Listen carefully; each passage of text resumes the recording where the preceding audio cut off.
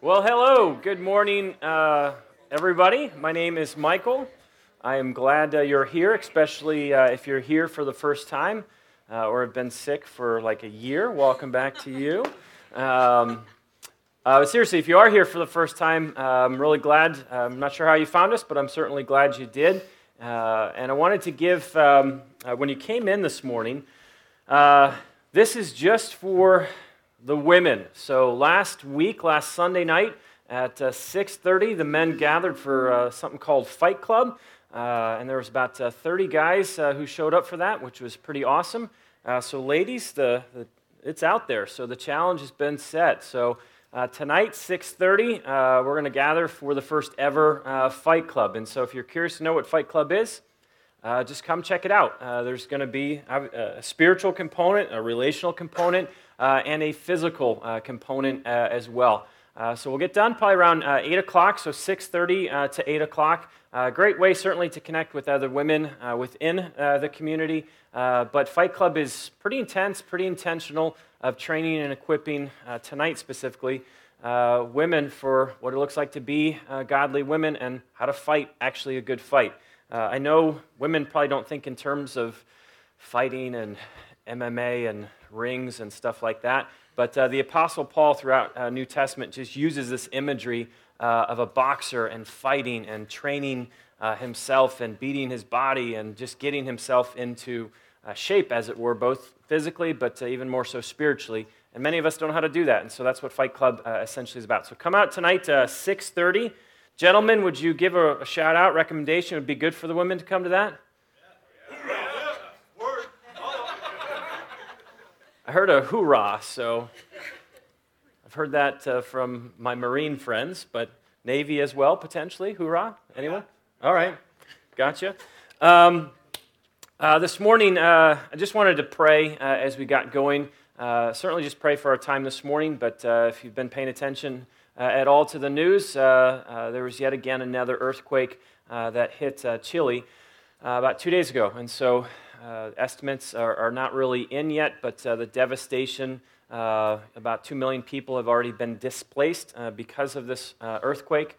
And I want to just continue praying for Haiti. I know it's not on most people's radar, because if you don't pay attention to Fox News or CNN, we don't think about things, but the reality is there are still people who are suffering and in great need now, both in Chile as well as Haiti. And as a church, I just want us to be faithful to praying for those that are around us. And I know we don't see them, but God is at work there, and we want to pray into that. So join me as I pray for that. Father God, we give thanks that you are good, you are gracious, you are kind, you are faithful. God, that you love, that you first reached out to us. God, I do pray that if there is anyone in here this morning that doesn't know you as Father, that doesn't know you as friend, that does not know you as Savior, as Redeemer, does not have a relationship with you, a relationship based on grace, not performance. God, I pray that today would be a day where many, God, how many ever here would meet you for that first time as Father, as friend, as Savior. And God, for those that are here that have been maybe walking with you for a while, God, I pray that we would be challenged and encouraged, blessed, convicted where needs be, and equipped just to keep walking with you just faithfully. God, our hearts just go out to those now in Chile who are just, God, just enduring this disaster. God, I can't fathom what it's like to be on the ground there right now, but with over 2 million people displaced and thousands among the dead, we just pray, God, that you would be God, that you would reveal yourself in the midst of a lot of pain right now, God, that you would just provide for immediate needs. And God, for people in Chile, for people even around the world are asking questions like, where is God and how could God allow something like this? God, I pray you would reveal yourself to them so that they would know who you are and how good and gracious you actually are. God, we pray for Haiti as well, as it's been now about 7 weeks since that disaster hit. But Lord, the nation of Haiti still lies devastated. So God, we pray that you would continue to just raise up men and women to send resources to go themselves and to be part of rebuilding not just a nation, God, but we pray that you would raise up Christians who would have a heart to go and encourage people with the good news and with the gospel. And God, I'm already excited to hear about some things with churches helping churches going on. So, God, I pray you would strengthen the church in Chile, strengthen the church in Haiti, that the church would be effective in coming alongside people holistically, both physically and helping to meet obvious needs, but God, also coming alongside people spiritually. God, that people would come to know you through a devastation such as this. God, bless the time that we have together. We know and believe that your scripture, it's alive, it's living, active, and it can speak to every heart and soul that's in this place. And God, only you know where everyone is. And I just pray in Jesus' name that we could leave this place saying we heard from God. We interacted with God. You can do that, and God, we ask in Jesus' name that you would. I pray that in your name. Amen. All right, so I don't know if you caught this, but as you were saying hello to one another, Bare Naked Ladies, which is a band, was playing a little ditty called If I Had $1 Million. It's a catchy little tune, cute little lyrics, but it actually poses a pretty interesting question of, if I had $1 million, what would I do? So, what would you do? Hypothetically, what would you do if you actually just had $1 million? One of the things that I don't think in this church has happened enough, and I don't think happens in churches in general, is we don't talk about money. We never talk about money. It's a taboo subject, and if you're here for the first time, you're like, great, he's already bringing up money. Yes, I am. So if you had $1 million, what would you do with that? A lot of us ask questions, or at least wonder, if I was rich, what would I do with the richness or the wealth that I would have? And today, as we talk about what Jesus talks about, actually, I don't want to ask what would you do actually with $1 million. It's a catchy tune, but want to ask more of a question of what kind of rich do you actually want to be? Because there's different kinds of rich. And one of the things in Scripture talks about is just rich in the ways of the world, meaning you've got the $1 million or the 10 million or even more, whatever amount would classify you as rich. But there's another rich that God talks about, that Jesus talks about, as being rich towards God. And so this morning, what kind of rich, not how rich do you want to be, and not even what would you do with your riches, but what kind of rich do you actually want to be? If you are, I'll be the first to stand up on this question, so a little exercise, prepare yourselves. If you are currently struggling, Jake, what are you doing? I haven't asked yet. He already knows. If you are currently struggling, currently, right now, as you sit here today, struggling with any type of worry or anxiety about anything, stand up.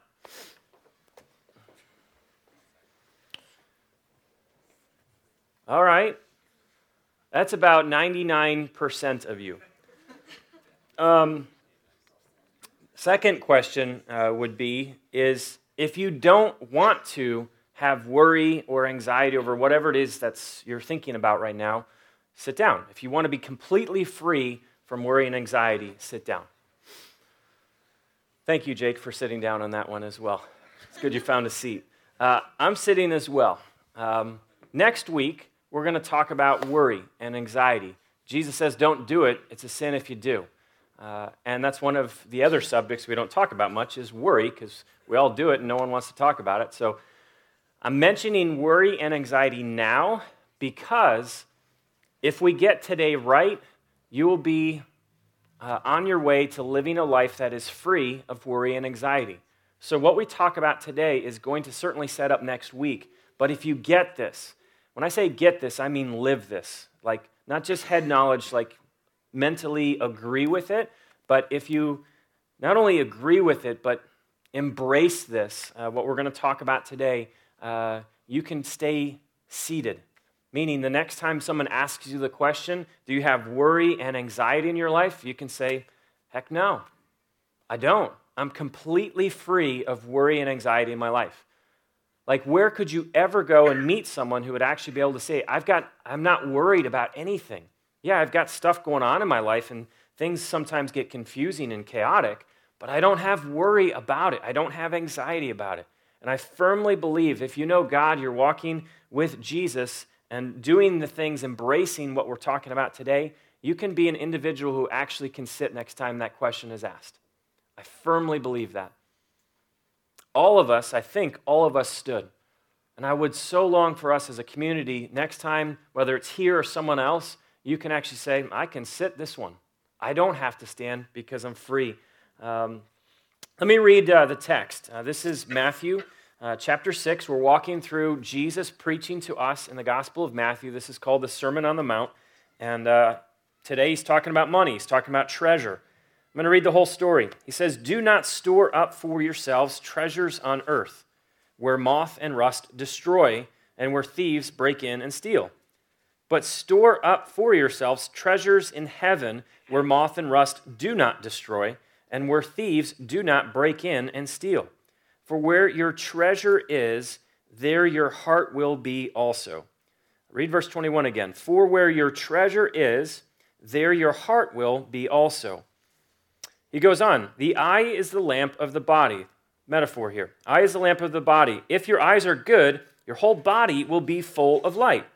But if your eyes are bad, your whole body will be full of darkness.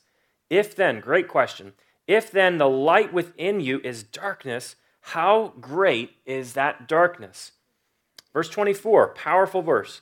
"No one can serve two masters. Either he will hate the one and love the other, or he will be devoted to the one and despise the other." Powerful verse here. You cannot serve both God and money. You cannot serve both God and money. Chalk this up as some commentary, as it were, on money. Some opening statements, because I realize anytime money is talked about, people get all fidgety and like, I just want to bail. I don't want to talk about money. Number one, money is non-moral. Okay, it's neither good nor bad. It's just money. It's just what it is. Okay, so money is non-moral. It's really what we do with it, or what we'll talk about today, what it does with us. Okay, money is non-moral. Number two, there's a vital connection between your faith in God and what you do with your money. A vital connection between your faith, whether you're growing in your faith in God, and with your money. Billy Graham said this, "Tell me what you think about money." If you don't know Billy Graham, he's about almost 90 years old. He's been walking with God, I think, from when he was born in the hospital. And just a godly guy, okay? He says this, "Tell me what you think about money, and I will tell you what you think about God." I agree with that. Number three, money cannot, no matter what the song says, money cannot buy you love, happiness, nor does it give your life meaning, purpose, value, and worth. Money cannot do that for you. A comedian, playwright, Spike Milligan, says this, "All I ask is for the chance to prove that money can't make me happy." Now, I know many of us would agree, like, I get that money can't buy me love, it can't buy me happiness, it can't buy me all of these things, but we live trying to prove it wrong. So, opening statement, money cannot buy you love, happiness, nor does it give your life meaning, purpose, value, significance, or worth. Number four, there is more to you than what you have or don't have. There is more to who you are as one who bears God's image, one who's been created by God, for God, than just your stuff, than your possessions. Jesus says this, Luke 12:15, "A man's life does not consist in the abundance of his possessions." Your life cannot be just seen in what your house looks like, or how your house is decorated, what car you drive, or what you wear. Like, your life is so much more than just abundance of your possessions. Number five, most, and I'll preface most, not all, don't have a clue as to where our money goes. most of us, not all of us, but most of us don't have a clue as to where our money goes, which means we spend money we don't have, which drives us further into debt we don't want. Most of us don't have a clue as to where our money goes, and we keep spending and keep spending and keep spending, and it keeps driving us further and further into the debt we don't want. Number 6, there's 2 more. Most, again, not all, but most don't have a plan for giving. We have a plan for saving. We have a plan for spending. Might not be a plan for spending, we're just good at it, but we have a plan for saving, maybe even for spending, but we don't have a plan for giving. The average American, and this is consistent in the church as well, is just a little bit over 2% of their total income goes to, whether it's a church or other nonprofit type of organizations. If we don't have a plan for giving, my contention is we will do a lot more grabbing than giving. We'll do a lot more hoarding, trying to amass more and more and more, because we don't have a plan. We're not intentional in thinking about how we can give, where we can give, why we should give. Number 7, and this is, I think, true of all of us, so I won't preface with not all, but I think all of us are way too private when it comes to money. Meaning we don't have anyone that is talking to us about our money. We don't have anyone who's talking to us about what's coming in, what's going out, what we're giving, what we're saving, what we're spending. And so there are many of us who are lost in a world of debt and don't have a clue as to how to get out. And there's many of us who have the appearance, just because we dress nice and we take showers and brush our teeth, that, well, you look like you got your stuff together, but if you just peel back a little bit, we're dying in mountains and mountains of debt. And no one is asking, what are you doing with your money? How much is coming in? Where are you spending it? Where are you saving it? Where are you giving it? We're just too afraid to ask hard questions like that in fear of someone might ask me. If you ask me, what are you doing with your money? Or how is your giving? And how is your spending? Are you being responsible, a good steward, that kind of thing? It's a good chance, if you ask me that question, I'm going to come right back at you and be like, well, I do terrible. How about you? Please what do you do? And we don't want people peeling back the layer, and so we'd rather live in secrecy, and I just don't think that's healthy. Jesus, thankfully the Bible talks a lot about money. Okay, there's 38 parables that Jesus told. 16 of them deal with the issue of money. 5, if you look at Old Testament, New Testament combined, 66 books, letters. There's roughly 500 some odd verses that deal with prayer, and there's 500 some odd verses that deal with faith. And so you get people who really love prayer and be like, I'm going to cling on to those verses, and I've got all these verses that talk about prayer, how we should pray. Then you've got people who are like, really, I've got all my verses on faith, and we should be doing this and doing this. I got 2,000 verses that talk about money. So if you look at the totality of Scripture, Old Testament to New Testament, it talks so much about money. I'm not trying to diminish prayer, and I'm certainly not trying to diminish faith, but I'm trying to elevate money, that it's really a big deal. Question, why so much talk about money? Because it can destroy your relationship with God. It can take you away from knowing God, walking with God, being with God. Can also kill relationships. How many of you have actually experienced relationships where money has divided you? Something as simple as you loan someone $100. That person never gave you that money back. What do you think of that person now? Every time you see them, you're like, you owe me $100. You don't say it, but you think it, and there's a divide in that relationship. For some, it's like 500, 1,000, maybe more. But the point is, money can kill our destroy our relationship with God, and money can destroy our relationships with one another. So I gave you some opening observations on money. This is my hope. I'm going to start with this and finish with this for you and for me, for Genesis as a church, as it relates to money. This is my hope for us, is that we would be generous, I'm going to give you an equation later that I learned from another pastor where the equation is very simple. I give first, I save second, I live on the rest. My hope for us as a church is that we would be ridiculously generous. If someone was going to accuse you of something, they would accuse you of you are so generous, stop it. Rather than you're so greedy, that we would be accused of being generous. We looked 2 or 3 weeks ago about left-handed giving, where your left hand doesn't know what your right hand's doing. It's just who we are. We just give. Second thing is that we would be good stewards of what God's entrusted to us. The mindset is, it's all God's. None of it belongs to me. I don't actually own anything. God's given me things and tasked me, charged me to be a steward of it, to take care of it. So whatever you have, that you would actually see it as God's, and you would be a good steward of that. So when someone asks you, can I borrow this, or can I have this? Can you lend me this? Be like, absolutely, because it's not mine anyways. Be a good steward. Number 3, that we would be lovers of God, not gold, i.e. money. That we would just be lovers of God, not gold. And that through that love, that we would model a better way for people who love gold more than God. And they would see a difference, like, you don't love the same things I do. You don't invest in the same things I do. You don't spend on the same things I do. But yet, you're more content than I am. Why is that? Because I love God. I don't love gold.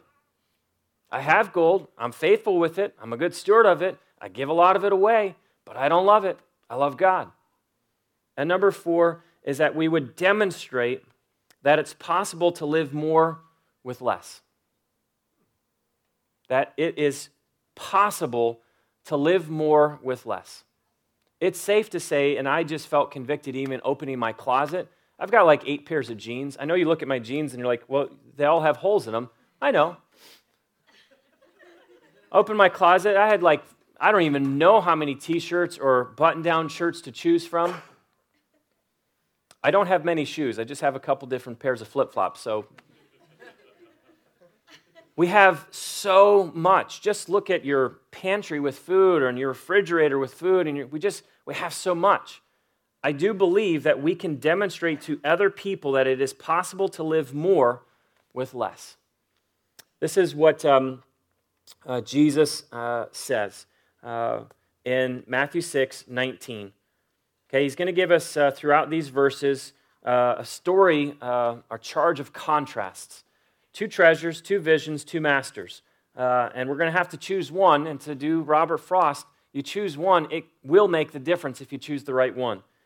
Do not store up for yourselves treasures on earth where the moth and rust destroy and where thieves break in and steal. Okay? I didn't read it like shouting it as it should have been, but Jesus says in verse 19, don't miss this conviction. Do not store up for yourselves treasures. Don't do it. Don't go there. I can just see Jesus preaching this with such passion in his voice. Don't do it. Don't store up for yourselves treasures that ultimately will not last. For those of you who have a financial mind, which my mind does not work numbers, I'm not the financial guy, but I at least understand this from a purely investment perspective. With this one verse, Jesus says if you invest in earthly treasures, it's a really bad investment. It won't last, it won't work. It's a safe bet to say that if you had $1,000 today, $10,000 today, and you knew for sure that a company would crash tomorrow morning, it's a good chance you would not invest any money in that company. You would be silly to do so. Why? Because it's going to be gone tomorrow. You'll lose it all. Like we would not do that with a company, and this is what Jesus is saying. It is a very bad investment to invest in something that just won't last. Something as small as an insect, something like rust, and someone like a thief. And by the way, the thief here is not Robin Hood. It's not someone who's really loves the poor, so they take from the rich to give to the poor.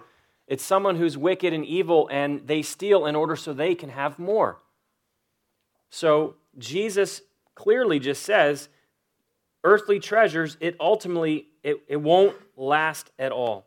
So the treasure, I guess a good question is, what is the treasure that Jesus is talking about? If you have in mind like a box with jewels and gold coins and Pirates of the Caribbean type of a theme, that's not what Jesus is talking about. A better way to think about this actually is not just treasure, but treasuring. What is it that you treasure? This is a value statement. This is what you value more than anything else. So if you're just asked the question, what is it that you value most? As you sit here today, what is it that is most important to you, that you value more than anything else? Okay? Helpful questions, I hope, to help you decide what you actually do value. What consumes your thoughts? Like, what do you think about? Like, we all think. I hope. Some of you give me blank stares today. I hope you're thinking. What do you think about most? What do you daydream about? What consumes your checkbook? An author I read recently just said, you could write an entire life story just on a person's checkbook. And I agree. What consumes your checkbook? Where do you find yourself spending the most on? Would it be on clothes or food or toys? I mean, what consumes your checkbook? Here's a question. What would you be unwilling to get rid of? Okay, say we do a garage sale. And we all look for the junk we have. We can get rid of that. But what's the one thing you wouldn't get rid of? And why wouldn't you get rid of it? So what would you be unwilling to get rid of? Here's another one. What do you judge other people on? If you want to know what your treasure is, what you treasure most, value most, just look at how you judge other people. Women, you see other women, immediately you look them up and down more than guys do. You're looking at like what they're wearing, what their hair looks like, what kind of makeup they have, if they don't have any makeup on, what kind of shoes they have on. You start immediately, okay, not all, but most, immediately judging on outward appearances. You know what that says about you. You value outward appearances because that's the standard in which you judge other people. Guys, you do the same thing. So if you want to know what you treasure, what you value most, just look at how you judge, or the standards you use to judge other people. Last one, I'm trying to belabor this here. How do you know what you treasure, what you value most? Fill in the blank to this sentence. If I just had, I would be set. If I just had, it would all be good. It would all be okay. What is the fill in the blank for you? It's a good chance whatever that fill in the blank is, that's what you treasure. That's what you value most. And the thing is, like what I treasure, what I value most, you might look at that and be like, really? Why? It has no value to you, but it has value to me. So if you've ever been and worked around or worked with, talked with a homeless person, if you've ever tried to move their cart, they'll kill you. Why? Because they value things that are in that cart. I would look at it and be like, why? I don't value that. So what we treasure, what we value might look very differently, but the point is still the same. What you value more than anything else, what you value most, is what you treasure. So the question that Jesus is at, don't amass for yourselves treasures on earth. Little bugs, insects, eat it away. Little rust, destroy it. Corrode it. Thieves will take it. Why do we amass treasure? Why do we do it? Here's my quick 5. Security. If I have this, I will just feel safe. I will feel secure. If I have whatever it is I'm treasuring, there's a certain worth or esteem or value that it brings to me. It gives me a sense of power. If I hold on to this, cling on to whatever it is that I'm valuing. So security, a personal worth, some sense of power, independence. Because I have this, I don't need you.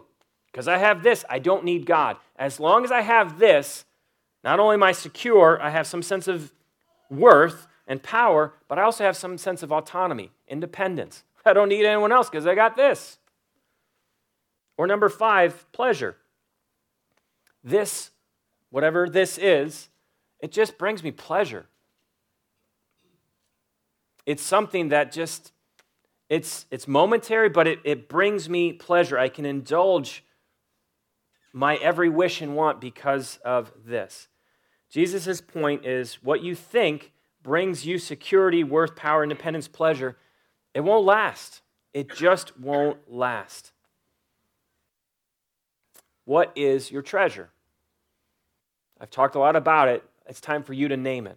I don't mean out loud, but name it in your own mind and heart so you know what it is that you treasure, value more than anything else. Money is a big one because of what we think money will do for us if I have it. So I can pick on a bunch of other things, whether it's stuff or relationships or just some other things. Those are big, but I'm going to guess for a lot of us, money is a really big treasure for us because we think about it a lot. We daydream about it. If I just had more of it, I'd be out of this mess. If I had more of it, I could get more of that. If I had more of it, I could go there, I could buy that. So I'm going to guess for a lot of us, money is a really big one.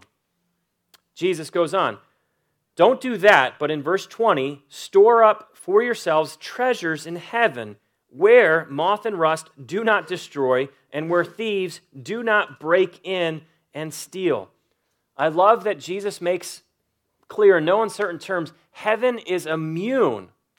Heaven is completely immune to the ravages of time and sin. Like what you invest in, heavenly treasure, no one can touch it. A moth can't do anything. A thief cannot steal it. Corrosion, rust won't touch it. I love that heaven is immune to the ravages of time and sin. I'm going to hopefully be practical here, but obvious question is, how do I store up treasures in heaven? Okay, if you're at all convinced, maybe even convicted, that you don't want to store up and amass for yourself earthly treasure because it just won't last, and if you're at all beginning to think of, well, then how can I do it different? How can I do it better? What does it look like to live in such a way where I'm storing up for myself treasures in heaven? Number 1, your character. Your character matters. Who you are becoming matters to God. That is a treasure to be stored up in heaven, is who you are becoming. 1 Timothy 6 says this, godliness with contentment is great gain, for we brought nothing into the world and we can take nothing out of it. Paul makes clear to Timothy, a young pastor leading a young church, Timothy, tell yourself and tell them, godliness with contentment is of great gain. It's a good thing. Tell them to invest in godliness. Tell them to mature. Tell them to invest in their character and who they are and who they're becoming. Why? Because you brought nothing here, you can't take anything with you, Timothy. If anyone has any questions, just point to the truth that you came with nothing, you leave with nothing. So tell them to chase godliness. Godliness with contentment is great gain. So your character is one treasure. A second treasure would be your generosity.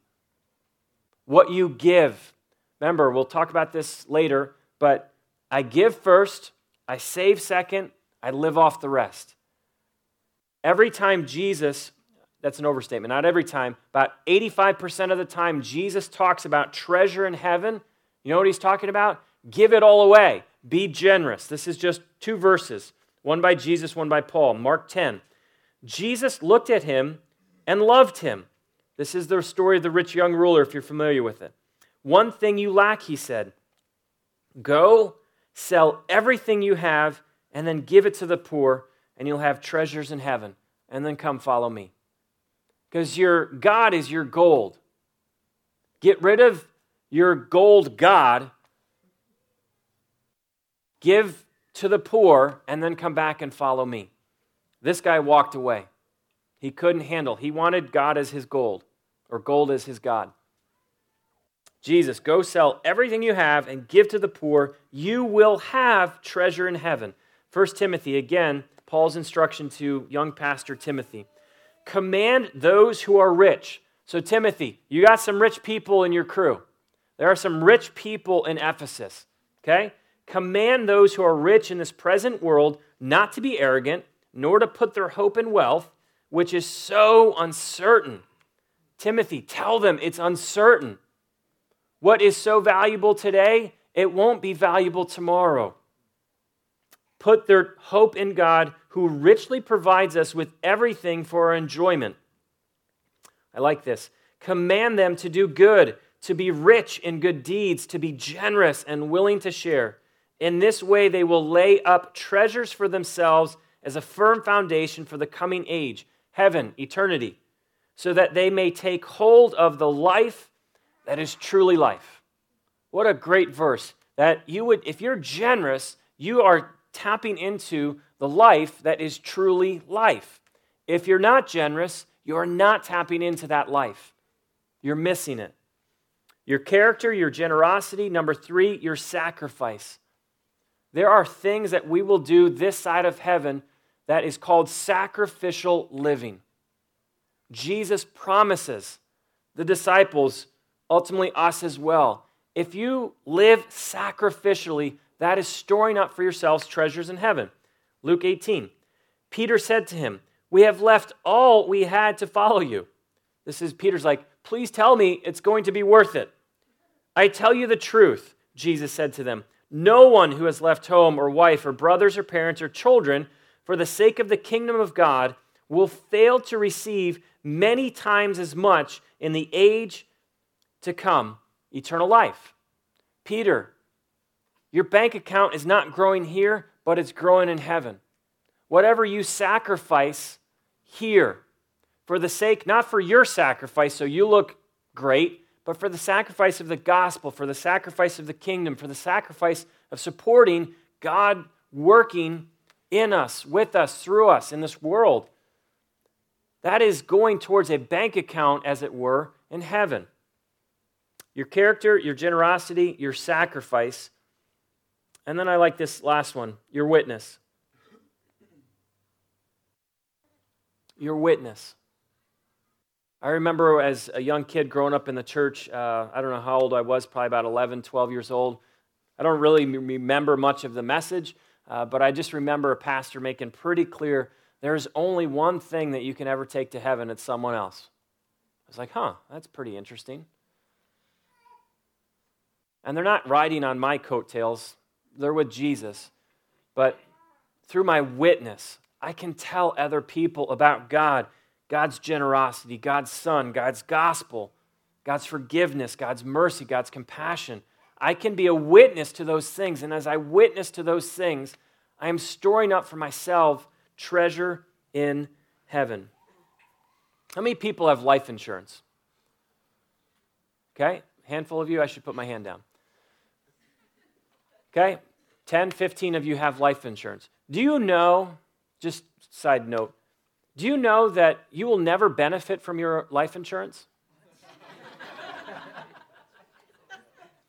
I don't know if you knew that, but you will never benefit. Other people will, and they'll probably fight over it after. But you personally will never benefit from your life insurance. What I love about treasure in heaven is I don't have to wait until I die to see any benefit from treasure being stored up in heaven. That's the way life insurance works. That's not the way treasure in heaven works. I begin to see the benefit because my character is growing. Generosity, sacrificial living, and giving, my witness. I see God at work in my life, and I see God at work around me. And I enjoy the benefit of seeing God at work before I die.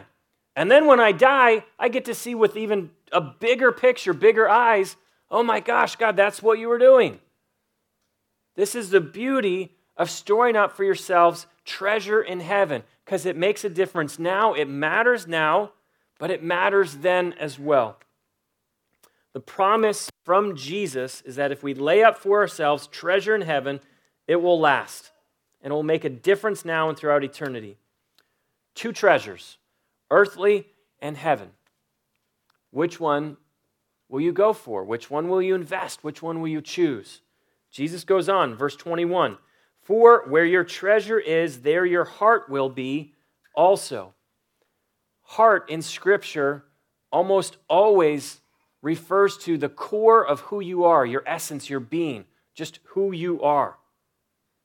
So if the heart represents the core of who we are, and if our treasure is seen in our money, if our treasure is seen in our stuff, then at the core of who I am, I'm just a greedy, materialistic human. But if at the core of who I am is earthly treasure, at the core, that means God is at the center of who I am and who I'm becoming. If at the core of who you are, you go the route of earthly treasure, at the core will be, like I said, greed or materialism or selfishness. But keep in mind, that core is married to something else. Meaning if greed is at your core, greed is married to emptiness. Always. Meaning you never have enough. How many people have had a phenomenal meal, you're like, oh my gosh, this was the greatest meal I've ever had, and 2 hours later you're like, man, I'm hungry again. Howard Hughes, rich guy, interviewed. How much is enough? Just a little bit more. He tastes the emptiness, that's why he goes for more. Greed is always married to emptiness. Materialism, you know what that's married to? Loneliness. Because you value stuff more than you value people. Selfishness. You know what selfishness, if that's at your core, you know what that's married to? Bitterness. Why? Because you're just angry at the world around you for what they've not done for you. If at the core of who you are is just selfishness, you're always looking at other people and like, why aren't you doing that for me? Why won't you give me that? Why won't you say these things to me? If our treasure, though, is in godliness and godly things, then at the core of who we are will be a heart fully devoted to God and His kingdom. So just, I guess, to sum up those few verses, at the end of the day, you just have to answer the question, do you want to live for now or do you want to live for eternity? I guess that's the simplest way to put it is if you want to live for now, then it's going to be showing up in just banking on earthly treasure. But if you live for the here and now, greed, materialism, selfishness, married to emptiness, lonely, and bitterness, I hope that you would decide, you know what? It is emptiness. It won't last. I can't take anything with me. Why not go for things that will make a difference now and for eternity? Jesus gives a great metaphor, a picture here of the eye. Verse 22 and 23, the eye is the lamp of the body. If your eyes are good, your whole body will be full of light. But if your eyes are bad, your whole body will be full of darkness. If then the light within you is darkness, how great is that darkness? Verse 22, the eye is a lamp of the body. Okay, this is true confession for you from me. I think I am probably one of the most materialistic people I know. Okay? I love stuff, specifically gadgets. I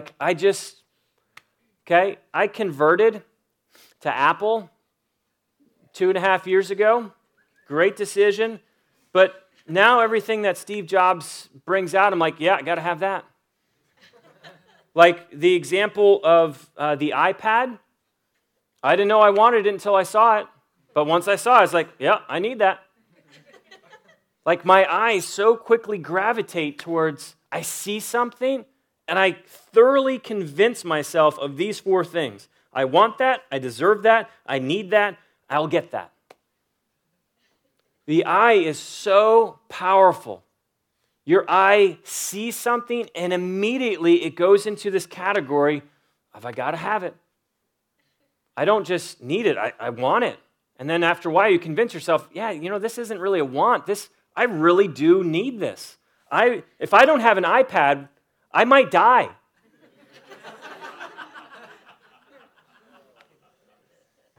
$500 billion, that's a B, is spent on global advertising to give you and I one simple message: see it, like it, buy it. $500 billion is spent on global advertising every year. I can't even fathom what $500 billion would do in Haiti right now and what it would do in Chile. I'm not saying it would cover everything, but it would certainly go a long way. See it, like it, buy it. The eye, this is what Jesus is talking about, verse 22 and 3. The eye is the conduit to the inner person. So when your eye focuses on something, you put a value on what it is your eye is looking at. Your heart begins to get filled with wants and needs and desires. So Jesus says, if your eye is good, all of you will be good. But if your eye is bad, if your eye is messed up, all of you, all of your heart, the core of who you are, the being, it will be bad. If your eye is fixed upon earthly treasure, Jesus says, how great is the darkness of who you are and who you will be. But if your eye is good, if it's healthy, all of you will be filled with light. What do you do when you have a bad eye? What do you do when you have a bad eye, but you actually think you have a good eye? There's a lot of us who have bad eyes, but we think we have good eyes. So ask yourself the question, what are my eyes? Are they good or are they bad? I know when I see stuff, my eyes are like, I have to have it. I deserve it. I need it. Therefore, I will get it. What do you do if you have a bad eye, but you don't even realize it? I would challenge you to do this today. Do this in your life groups this week. Ask the question. Ask others to help you with what you cannot see. Meaning, ask the question, ask those who are close to you, is there anything about me? Is there anything about my spending, my consuming? Is there anything about just my lifestyle, my toys, that are inconsistent with who I claim to follow? Well, yeah, actually, since you asked, I've got a few things that I've always been wondering about you that kind of seems inconsistent with living a simple lifestyle and following Jesus. A practical example, every time I go to the mall, I'm convinced that I need everything. I just feel like I just need new outfits, new wardrobes, new shirts, new jeans, new clothes. I just convinced myself that I need all of this stuff. One of the things, if you want to have a good, healthy eye, is guard what your eyes actually look at. Some of you actually need to stop going to the mall, because every time you go, you're just convinced, oh, what I have here is not good enough. I need to have this. Some of you need to watch those design shows where they have these marvelous makeovers of a house and apartments, and you're like, man, I just live in a box. And you convince yourself, I need to have this from there, and I need to have this from there. Point being, we just need to guard our eyes of what we are looking at so that our eyes would be healthy, so that our heart would be healthy. Not earthly treasures, but treasures in heaven. Jesus says this last thing. No one can serve two masters. Either he'll hate the one and love the other, or he will be devoted to the one and despise the other. You cannot serve both God and money. I've always found this verse intriguing. It just makes sense to me in my small mind. You cannot follow God and you cannot follow Satan. I get that. That makes sense. Enemies.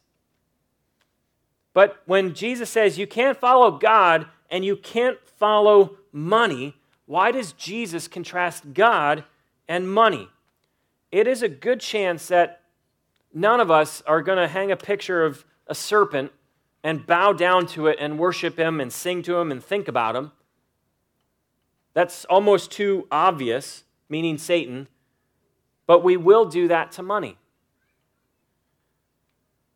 We will bend our knee to the God of gold, small g, by the way. As I was thinking about this verse, it says, no one can serve two masters. You can't serve money. I was thinking about, what does it really mean to serve money? How do I actually serve money? How do you serve money? Are you consumed by it? Do you think about it all the time? Of what you do if you had $1 million, what you do if you had $100. How we serve money is we give ourselves over to it. We think about it all the time. We daydream about it. We make plans with money that we don't have, with money hopefully one day that we will get. The trap of serving money is that we get duped into doing something called spending what we don't have. And then we become a slave to it.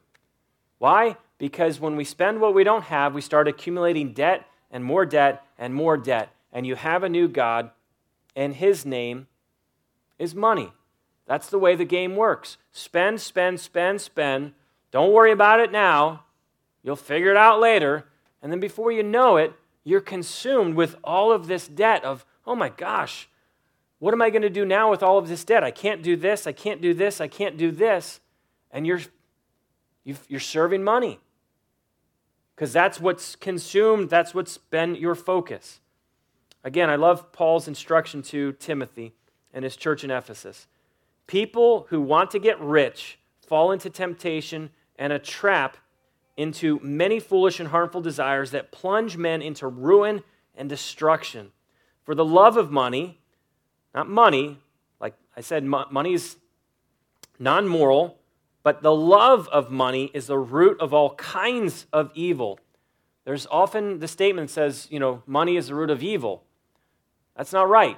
All kinds of evil, meaning there is so much devastation and destruction and evil that comes when we love money.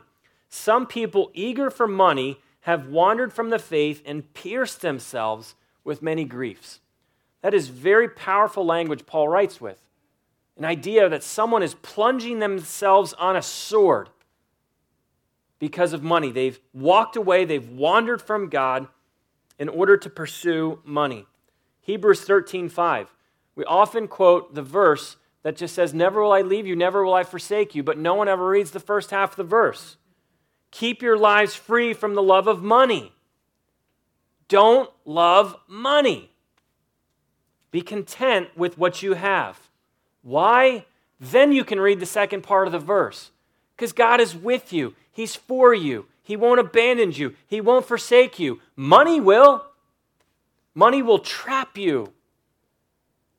But God won't. Do not love money. Why can't I love money? Because God says He's with me. Never will I leave you. Never will I forsake you. Jesus says in no uncertain terms, makes very clear, you just can't serve both money and God. And if you wonder, why can't I serve both? Because some of us try. The simplest answer is there can be no divided loyalties with God. God demands that we are completely, wholeheartedly devoted to Him. God demands full-hearted devotion, not just partial devotion. 2 treasures, 2 visions, and 2 masters. I set you up for next week. If you want to be able to sit down next time someone asks you, do you have worry, anxiety? You have to know where your treasure is, where you're looking, and whom you're serving. If you know where your treasure is, where you're looking, and whom you're serving, you'll be worry-free. And I sincerely mean that. That's not like pastor, preacher talk.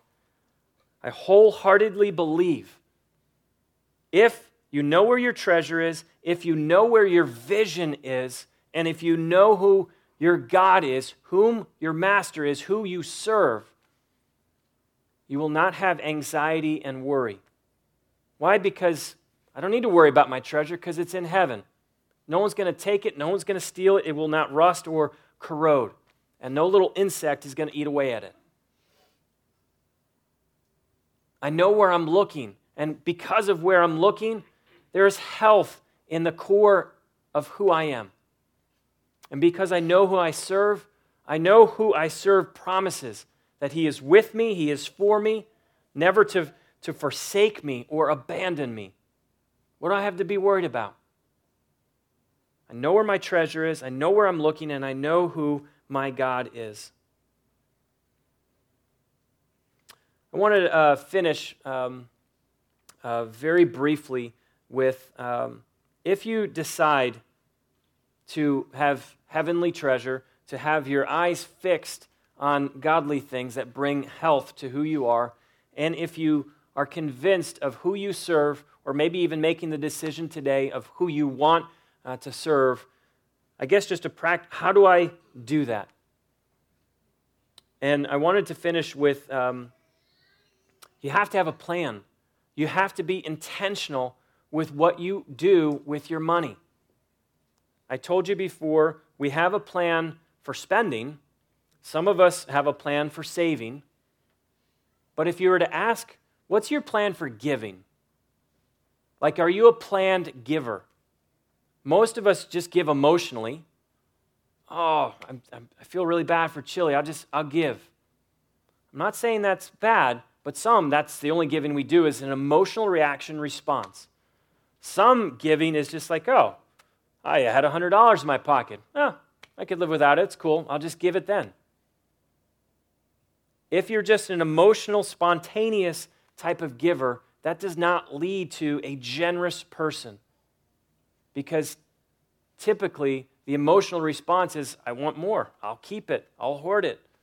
So I just wanted to encourage you, do you have a plan for giving? And I wanted to encourage you to twist your paradigm around. Most of us have the paradigm that says, I will spend, meaning I'll pay for life, whatever my life looks like. I'll pay for, my rent and insurance and food and clothing and whatever. I'll spend first, then I'll try to save, and then whatever's left over, I might give. And the reality is, after I spend, and after if I actually had anything to save, the chances of me giving anything just won't happen. And I wanted to encourage you to do it differently, to say, I will give first. I will give first, I will save second, and I will live off the rest. I'm taking this from another pastor who taught me this. I'm not wise enough to think of this on my own. But it's incredibly helpful. And it communicates right up front, God, I'm going to trust you with these finances because I'm giving to you first. I'm going to save second. And by the way, the heart of saving, do you know why you save? It's so that you can give more. You're not saving so you can have a second, third home, a third, fourth vacation. Save so that you can actually be giving more. And then you live off the rest. I'm not suggesting that God's calling you to go live on the street. But I am telling you that if you're going to live confident of where your treasure is, of who you're looking at, vision, and whom you serve, you got to have a plan for giving. Kyle and I decided years and years ago that our heart would be, we wanted to give right off the top 10% to the church. That was our conviction. We love the church. We believe that God's doing good things with the church, and we wanted to give and support the work of the church. So off the top, right away, 10% goes right to the church. That might not be your conviction. That's okay.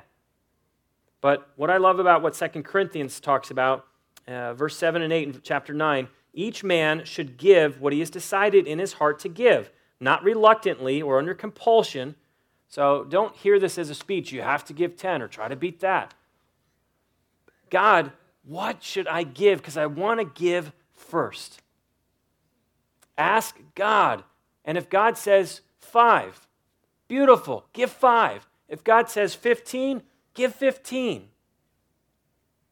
God loves a cheerful giver, and God is able to make all grace abound to you so that in all things, at all times, having all that you need, you will abound in every good work.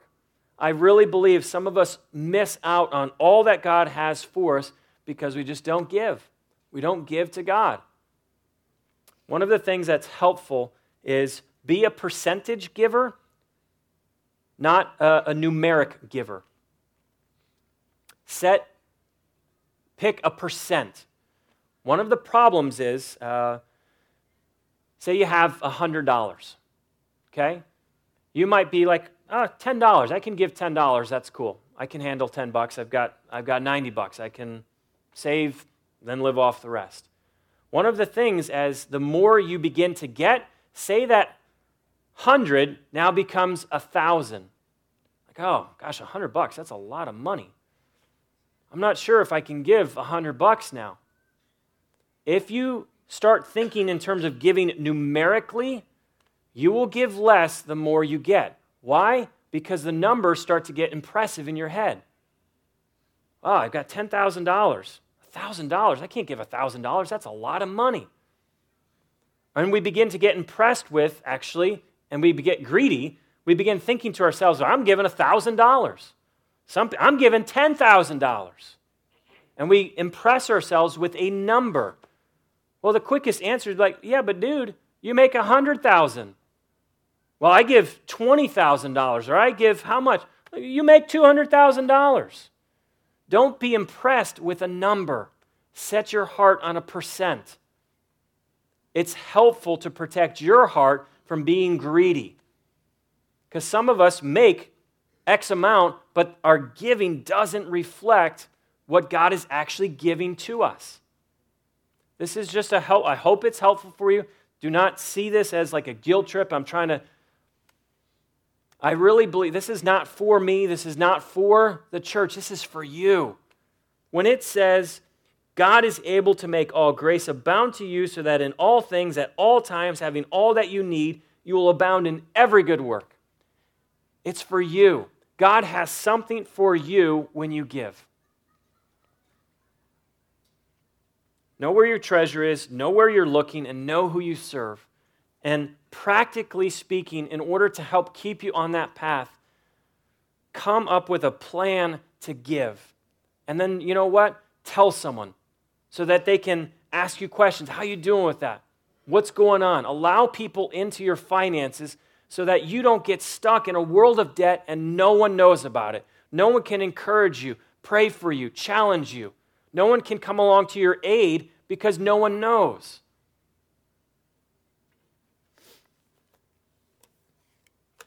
I'm thankful that God invites us to be part of giving. Because I get to see God at work in the things that He stewards to me, would steward to you, and I give back to Him. I can honestly tell you, I've wasted so much money on stupid things, stupid toys and gadgets. I've wasted so much money on that stuff. But any money that I've ever given away, I honestly can tell you I don't regret it. Any money that I've given to the church and to support what God's doing in the church, or to support a missionary and what God's doing with them and through them overseas, I've never regretted that. Because God does something in that with me. But anytime I won't even tell you how many iPods. It's just wasteful. It is so wasteful. I pray and I hope that as we talk about money, you've heard about money, that I'll go back to and finish with this, that we'd be generous, we'd be good stewards, we'd be lovers of God, not gold, and we would demonstrate that it is possible to live more with less. Jesus, I give thanks that you were not afraid to talk about what I am often afraid to talk about, what we are afraid to talk about. Jesus, I give thanks that you cared enough about me and you cared enough about every single person here to talk about what many of us are trapped in and just worshiping money. Jesus, I do pray that if there is anyone here today that is so on the verge of making a decision or making a choice to walk away from earthly treasure to store up treasures in heaven. God, if there's anyone here whose vision is split, looking at the things of the world and catching a glimpse of you, God, I pray that today vision would be restored and united to see good, to see godly things. And God, if there is anyone here today that is confused as to who they are serving, God, I pray a decision would get made here and now to no longer serve the treasure, to no longer serve the money, but to serve you and to walk with you. And God, I pray you would make it so in each of us that we would be so generous to what you are doing in this church, so generous to what you are doing around us and just in this world. God, I just pray we would be generous. God, I pray we'd be good stewards. We would think about everything that you have given us and we'd be faithful with it. We wouldn't waste it, but we'd be good stewards. God, I just pray we'd love you more than anything else. And God, I pray you would use these things to show a watching world that you can actually live more with less. We're going to worship for a bit, and as you guys are ready to come, we celebrate communion every single week to celebrate that God is actually generous.